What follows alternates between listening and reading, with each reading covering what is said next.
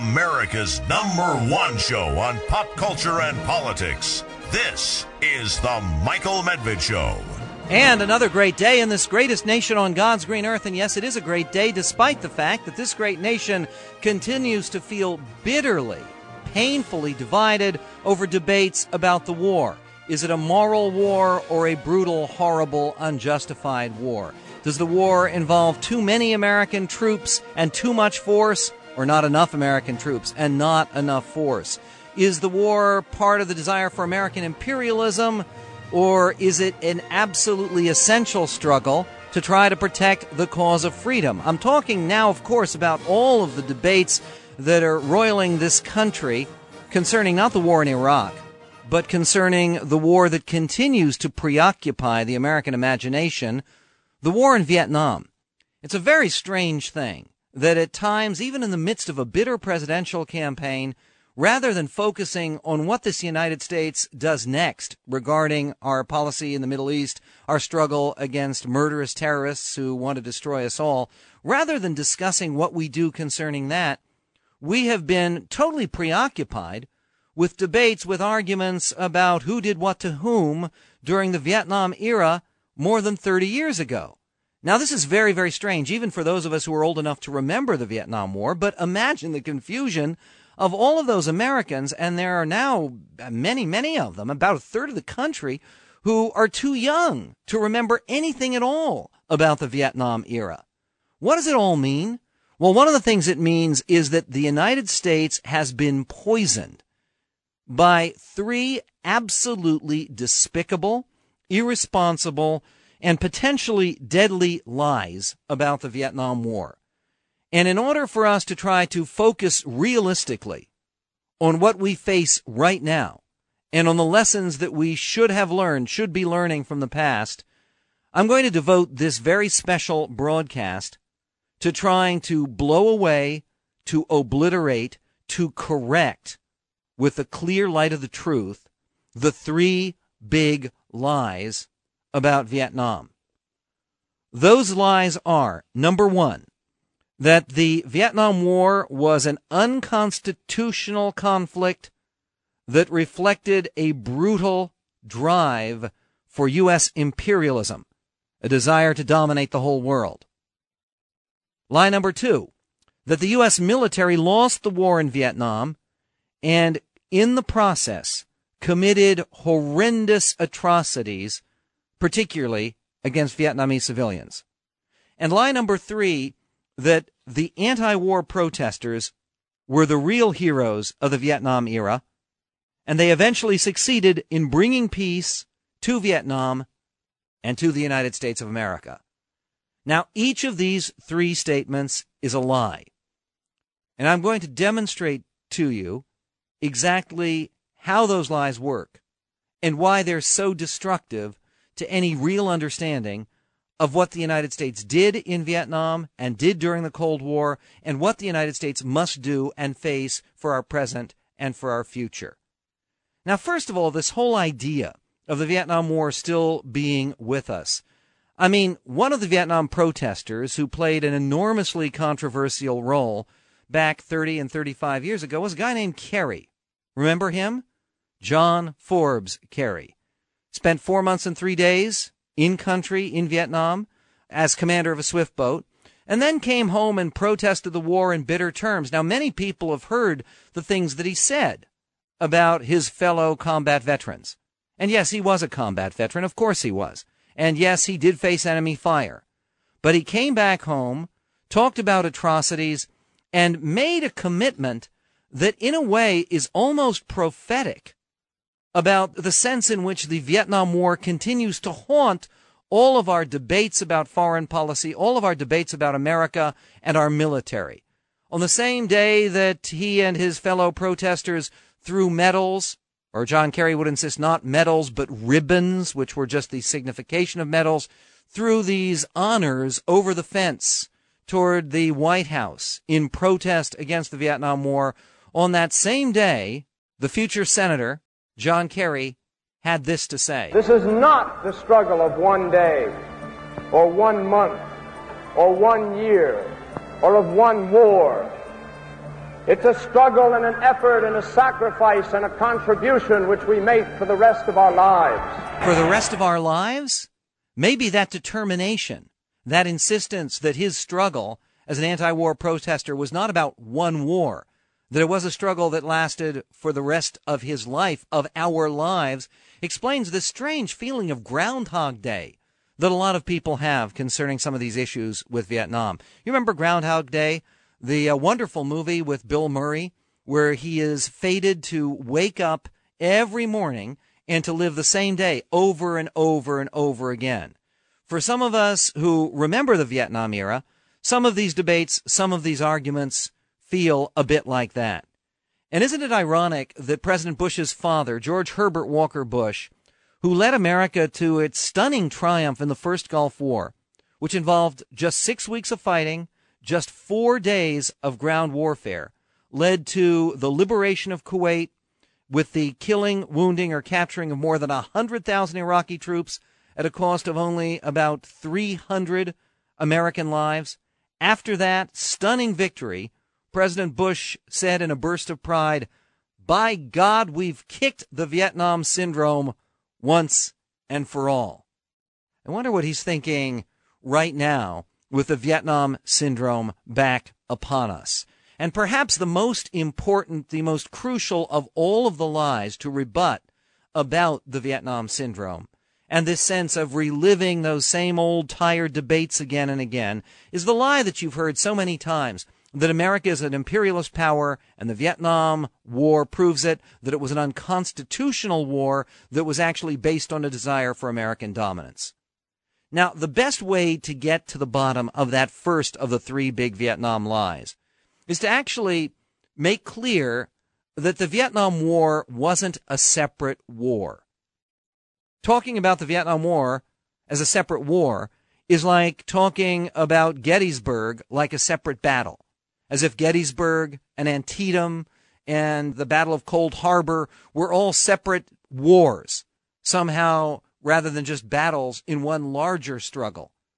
Well, Vietnam was just one battle in a much larger struggle. It was a struggle that ranged between 1946 and 1989. It has been called by some people, like Norman Podhoretz, World War III, and in many ways it was World War III. It's also been called the Cold War.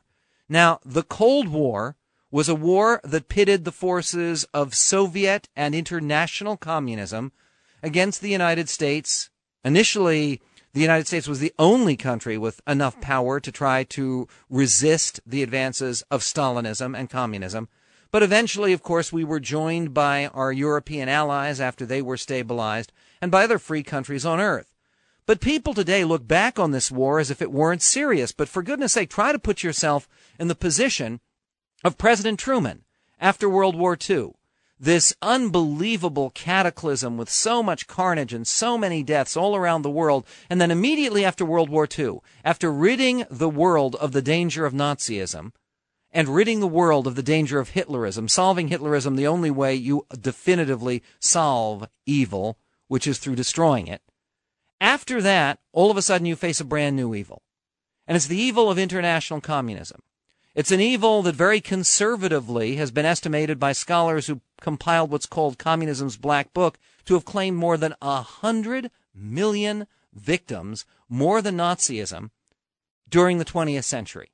You're listening to a special broadcast of The Michael Medved Show, 3 Big Lies About the Vietnam War.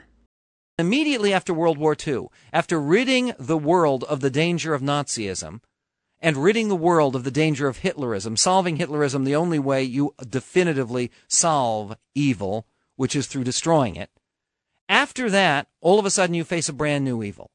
And it's the evil of international communism. It's an evil that very conservatively has been estimated by scholars who compiled what's called Communism's Black Book to have claimed more than 100 million victims, more than Nazism, during the 20th century. And many of those victims, most of those victims, actually met their graves, entered their graves after World War II. I mean, the carnage is staggering, because after World War II, not only did the Soviet Union impose its iron heel on all of Eastern Europe, running down from Latvia and Estonia and Lithuania, all the way down. They tried in a very bloody civil war to take over Greece. They were resisted by the United States. They conquered and dominated Poland, East Germany. Germany was partitioned, and this is very, very important. People forget, because now we have a united Germany again, but it looked very permanent. Germany had been broken apart on armistice lines. One half of Germany, actually it was much more than one half, it was more like two-thirds of Germany was under Western control and became a free country and a democratic country, and about a third of the old country of Germany remained East Germany, totally dominated by the old Soviet Union and what was called a satellite power. And this was true throughout Eastern Europe. Czechoslovakia, Bulgaria, Romania, Albania, which was under largely Chinese control. But all of these countries had been falling under the communist domination.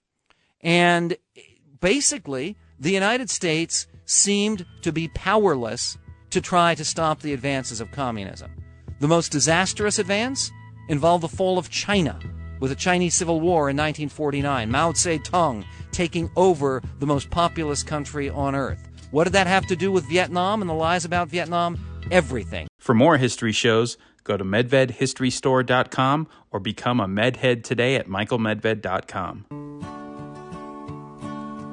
How many roads must a man walk down before you call him a man? How many seas must the white dove sail before she sleeps in the sand? You're listening to the Three Big Lies about the Vietnam War. This is the Michael Medved Show.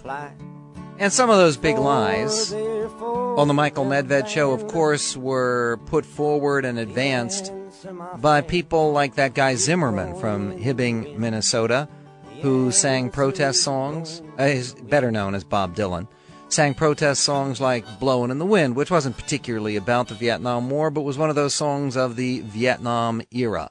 Give Peace a Chance, so many of the others, which we will be featuring as part of this very special broadcast. The first big lie about the Vietnam War and about the Vietnam era that needs to be corrected is the one that says that America got into the war because America was an imperialist power. The best way to understand why that is a lie, why it's also a lie to say that the war was unconstitutional, is to understand that the Vietnam War is more properly understood as the Vietnam Battle. It was part of a much longer war, a war that went on for more than 40 years. It's a war that went on for 43 years before America finally won. It was called the Cold War, and it was a struggle against international communism, which was indeed, as President Reagan rightly pointed out, an evil empire, and that evil empire was bent on world domination. The United States was very eager to demobilize after World War II. Our troops came home, so many of them had been drafted, and we basically cut way back on our military, and then all of a sudden we found ourselves facing this challenge by the Soviet Union and its leader, Joe Stalin. Stalin actually had a great deal to say about the importance of the kind of challenge in which he was engaged. He saw that part of what the Soviet Union was doing by advancing its interests all around the world was probing, testing. And this is something that Stalin said to one of his Chinese colleagues, Zhou Enlai, who for years was number 2 man to Mao in communist China. Stalin wrote to him on August 20th, 1952, in the middle of the Korean War. He said, "Americans are merchants. Germans conquered France in just 20 days. It's been already 2 years, and America has still not subdued Little Korea. No, Americans don't know how to fight. After the Korean War in particular, they have lost the capability to wage a large-scale war. They are fighting Little Korea, and already people are weeping in the USA. What will happen if they start a large-scale war? Then perhaps everyone there will weep." There was an assumption that the United States was a paper tiger, could not really defend its interests. And that, of course, was partially an assumption that was drawn because the United States had allowed Stalin and the communists to triumph absolutely in communist China. And a lot of people say, well, wait a minute, China, Mao, and Stalin, well, one was Russian, one was Chinese, and these were two rival world powers. Not originally. There was no question at all that originally the Maoists and the communists in China were Stalinist puppets. They were totally controlled by, funded by, supported by the Russian communists, and they beat the American proxy, run by Generalissimo Chiang Kai-shek, and forced the Americans to retreat to Taiwan. And there, they created a nationalist government that America has protected until the present day. But part of the results of the loss of China in 1949 and 1950 and the consolidation of Mao's rule, aside from the fact that with his great leap forward about 10 years later, he caused the death of some 30 million Chinese. I mean, some of the most unbelievable suffering of the last century. Despite all of that suffering and despite the re-education camps and despite the self-criticism sessions and the tyranny of the Chinese communist regime, they weren't satisfied with just taking control of the world's most populous nation. There was also a desire to extend the Chinese empire and to extend the sway and the reach of communism. And one of the first places that the Chinese communists, very much with Stalin's support and under Stalin's direction, probed first was against Korea. Right after they had come to power in Beijing, the North Koreans, the client state of the Chinese, invaded South Korea. Korea had been occupied, had been part of the Japanese Empire. When the Japanese retreated, it was partitioned, and half of the country was a power friendly to the U.S., run by a dictator named Syngman Rhee, but somebody who allowed at least some economic freedom and then eventually evolved into the democratic state of South Korea that we see today. But North Korea didn't accept that. The communists didn't accept that. They had a massive invasion. And then, to everyone's surprise, the United States, with UN support, because the Russians decided not to veto it, they actually boycotted the UN session, foolishly, involving the Korean War. The United States came roaring back under General MacArthur, and we fought this long, horribly bloody war, which by the right calculation, some people say the Korean War killed 38,000 Americans. Actually, the right number, if you look at the casualty figures, 56,000 Americans died in Korea. It was a horrendous and bloody conflict. And yet America fought that conflict because it was considered that if you allowed the Chinese and their Korean allies, their Korean proxies, to move forward in Korea, then the momentum of history, the message to the whole world would be very much as Stalin said, that America was not willing to fight, that America was not able to fight, that we basically would abandon the field and would allow the communists to take over anywhere. And, of course, the real prize was Europe. For more history shows, go to medvedhistorystore.com or become a medhead today at michaelmedved.com. You're listening to a special history broadcast of The Michael Medved Show, 3 Big Lies About the Vietnam War. At this time, there was a very real chance of a communist takeover in France, communist takeover in Italy, in many of the countries in Europe that later became allied with the United States. And, of course, there was always the threat of the Russians with their enormous land armies, much bigger than ours, roaring forward to take over the rest of Germany, to take over Western Germany that we were protecting. So the message was very clear, and everyone in American politics came to understand it. The message was what was called containment, that the United States simply could not allow a monstrous tyranny under the command of Joseph Stalin to move forward and to take over other countries. But there was another front in this war with the communists, and that front was in Indochina. Now, in the same way that Japan had withdrawn from Korea, creating the instability at the end of World War II that led to the Korean War, that eventually came out as a stalemate. When Eisenhower was elected president, he came in, he threatened, and now is very clear from some of the declassified information, he threatened a potential nuclear strike in Korea if they didn't actually agree. And we also maintained a permanent troop presence in South Korea to prevent the Chinese and to prevent the North Koreans from attacking ever again. But there was another nation that also involved a communist insurgency, and it was again a communist insurgency directly controlled by Mao and by Stalin. And in fact, Ho Chi Minh, the leader of that insurgency in Indochina, was far from a good guy nationalist leader. He was someone who had met personally with Stalin and with Mao in Moscow in the winter of 1950. And now he was getting ready to, quote, liberate his country, take it over for the World Communist Empire way back in 1954. What would the United States do? Well, what the United States did and didn't do had fateful consequences that helped to expose one of those three big lies about the Vietnam War.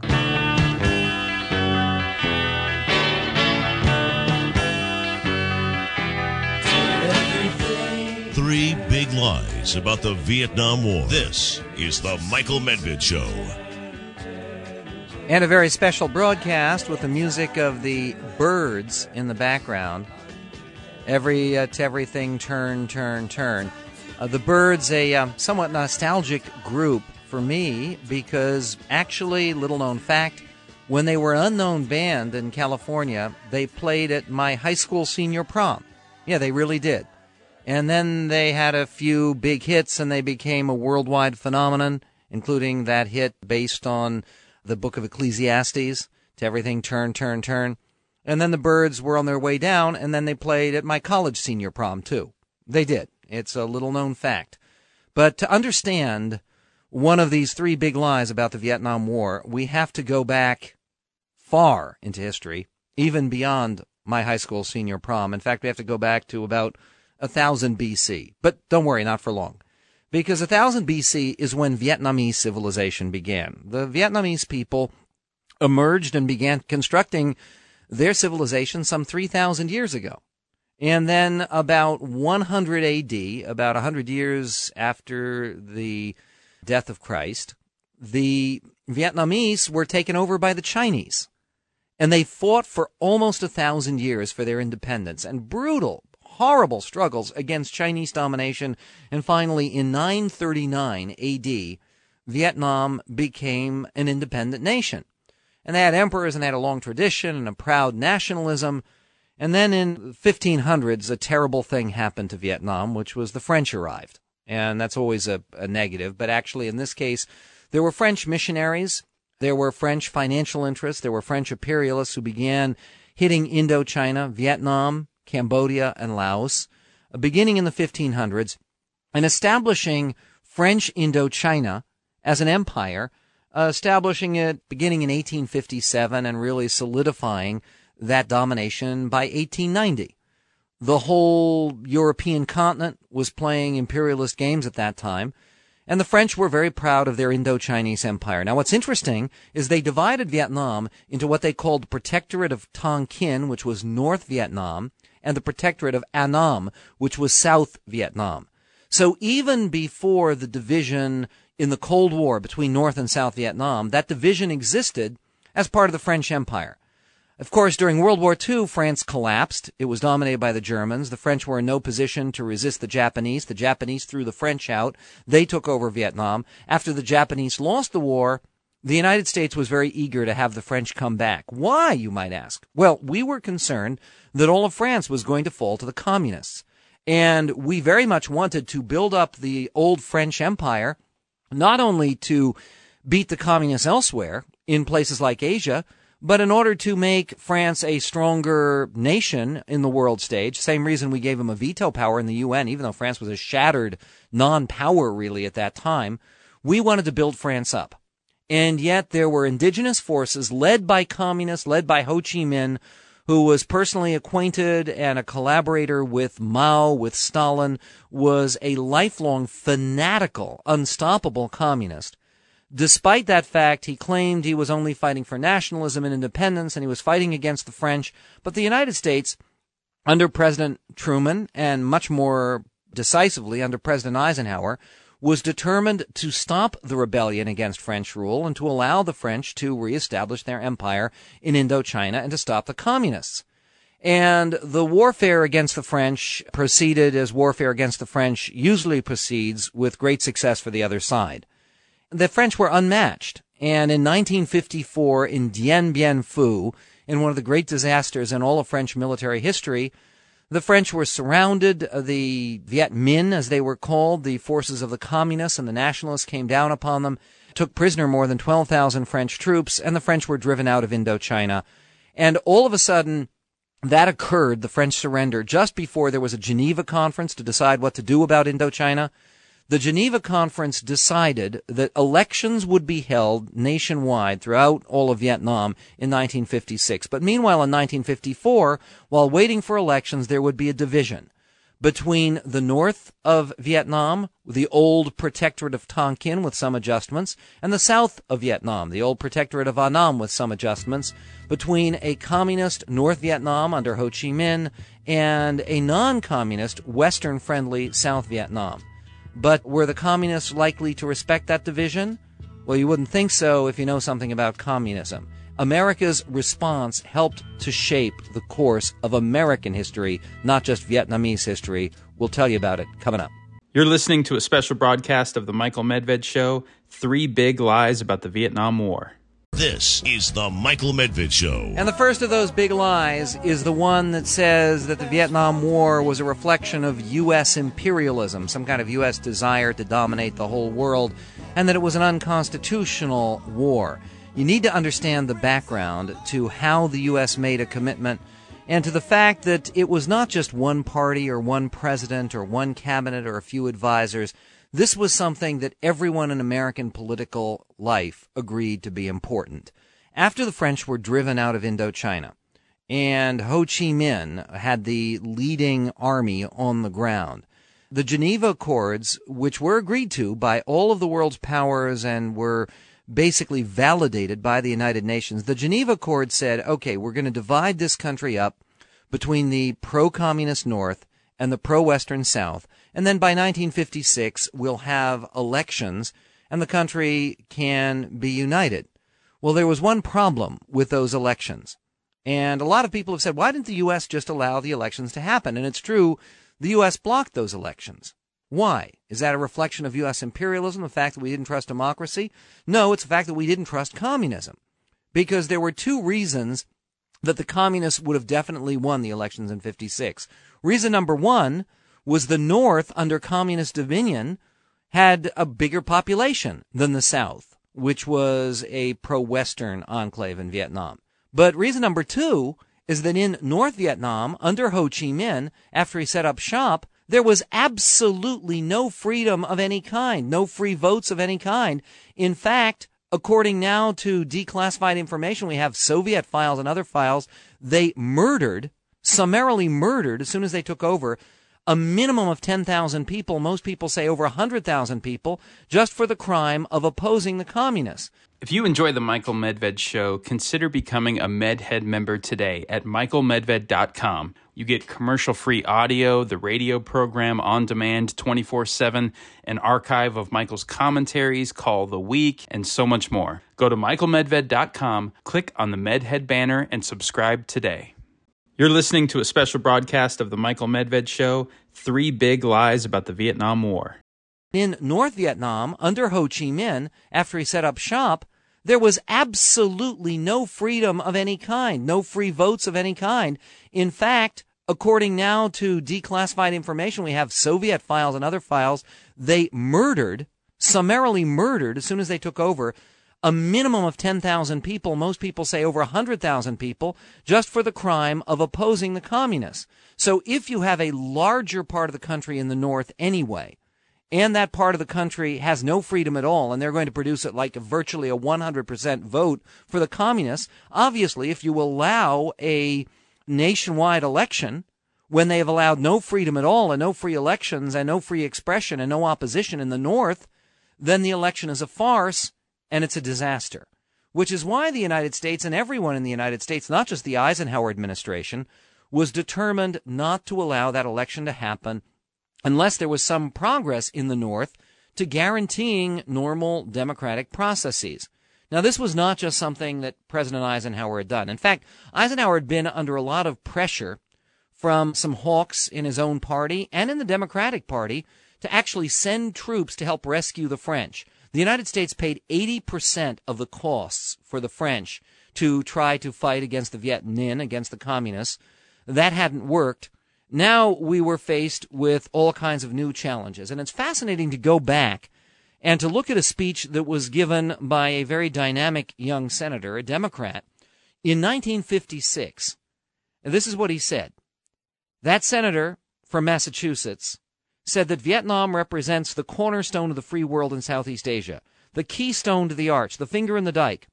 Burma, Thailand, India, Japan, the Philippines, and obviously Laos and Cambodia would be threatened if the red tide of communism overflowed into Vietnam. This is why Senator John F. Kennedy, future president, said that in 1956, when he was still a member of the U.S. Senate, America's stake in Vietnam was a proving ground for democracy in Asia, the alternative to communist dictatorship. If this democratic experience fails, Senator Kennedy said, if some 1 million refugees have fled the totalitarianism of the North only to find neither freedom nor security in the South, then weakness, not strength, will characterize the meaning of democracy in the minds of still more Asians. Is an experiment we cannot afford to permit to fail. Now, what John Kennedy was saying was absolutely true. After the North Vietnamese began their killing campaign, over 1 million people in the North moved to the south of Vietnam, voted with their feet, tried to flee the communist tyranny, and found refuge in the South. Now, the South wasn't a garden spot either. The dictator of the South, Diem, he wasn't fully a dictator. He was still consolidating his power. He threw out the old emperor, Bao Dai, who had been tainted with association with the Japanese, and he began to try to set up his authoritarian, not totalitarian, authoritarian pro-Western regime. And the Eisenhower administration was absolutely committed to defend it because it was very clearly in the U.S. interest to do so. As a matter of fact, the Vice President of the United States, whose name was Nixon, said, I am convinced that unless the communists knew that their so-called wars of liberation would be resisted by military means if necessary, they would not stop until they had taken over Southeast Asia, just as they had all of Eastern Europe. And Eisenhower himself, in what later became one of the most famous, in fact notorious images about America's involvement in Vietnam, said it was necessary to stop the fall of Indochina to communism because, quote, you have a row of dominoes set up. You knock over the first one, and what will happen to the last one is the certainty that it will go over very quickly. There was virtual unanimity from all segments of the American political class, in the Eisenhower administration, in the Kennedy administration, in the Johnson administration, that Vietnam needed to be defended against communist aggression and subversion. In fact, Robert Kennedy, later an anti-war candidate, went to Saigon when he was Attorney General for his brother, President John F. Kennedy. And he went to Saigon in 1962, and here's what he said. Robert Kennedy, Bobby Kennedy, said, we are going to win in Vietnam, and he said, we will remain here until we do win. This was bipartisan, it was virtually unanimous, and there was no need to, quote, trick people or to fool people or in some way to try to alter the political balance because the political consensus was so strong. Stanley Carno, very much a liberal, has said, and I think very clearly and very well, in his history of Vietnam, that accordingly the United States didn't stumble into the Vietnam quagmire blindly, nor was it propelled toward the conflict by a cabal of warmongers of the White House, the Pentagon, the State Department, or the CIA, in collaboration with Wall Street and corporate America. Legions of civilian and military bureaucrats went through a slow, cumbersome, often agonizing process as they studied data and drafted plans and options. We'll talk about those plans coming up.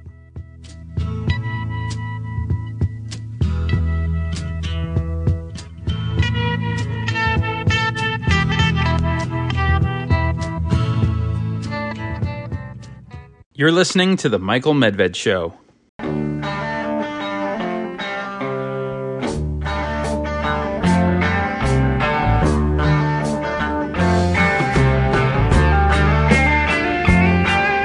You're listening to a special program on the 3 big lies about the Vietnam War. This is The Michael Medved Show.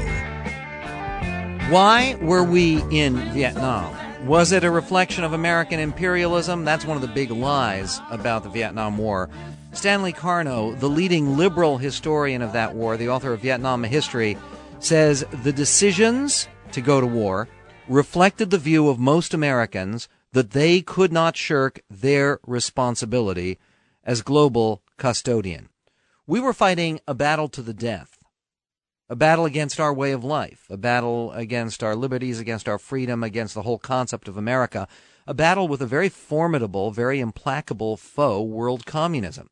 And they were probing and testing us everywhere, and one of the places was Vietnam.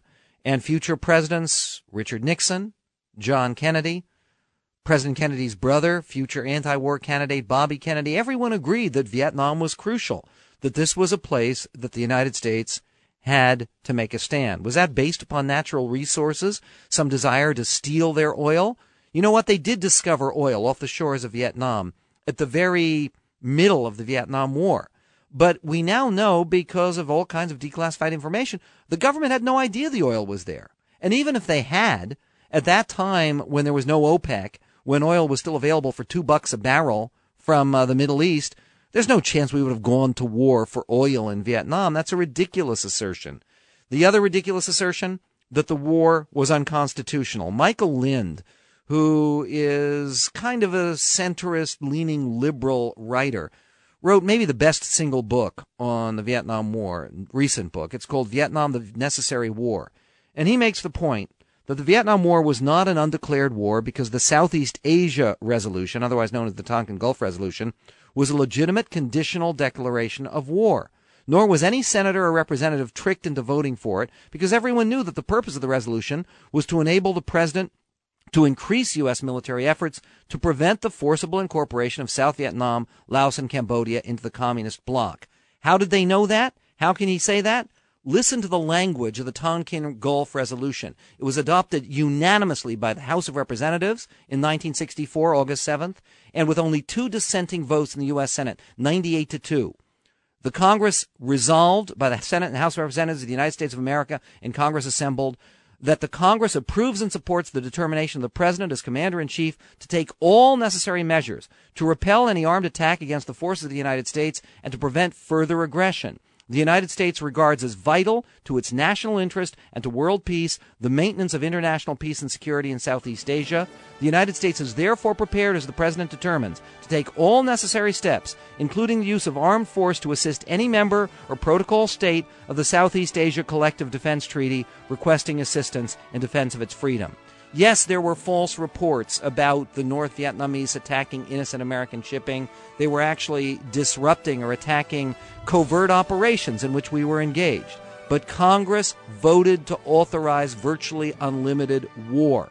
The war was not unconstitutional, nor was it imperialistic. But there are other lies that need to be rebutted about the Vietnam War. Upward and onward.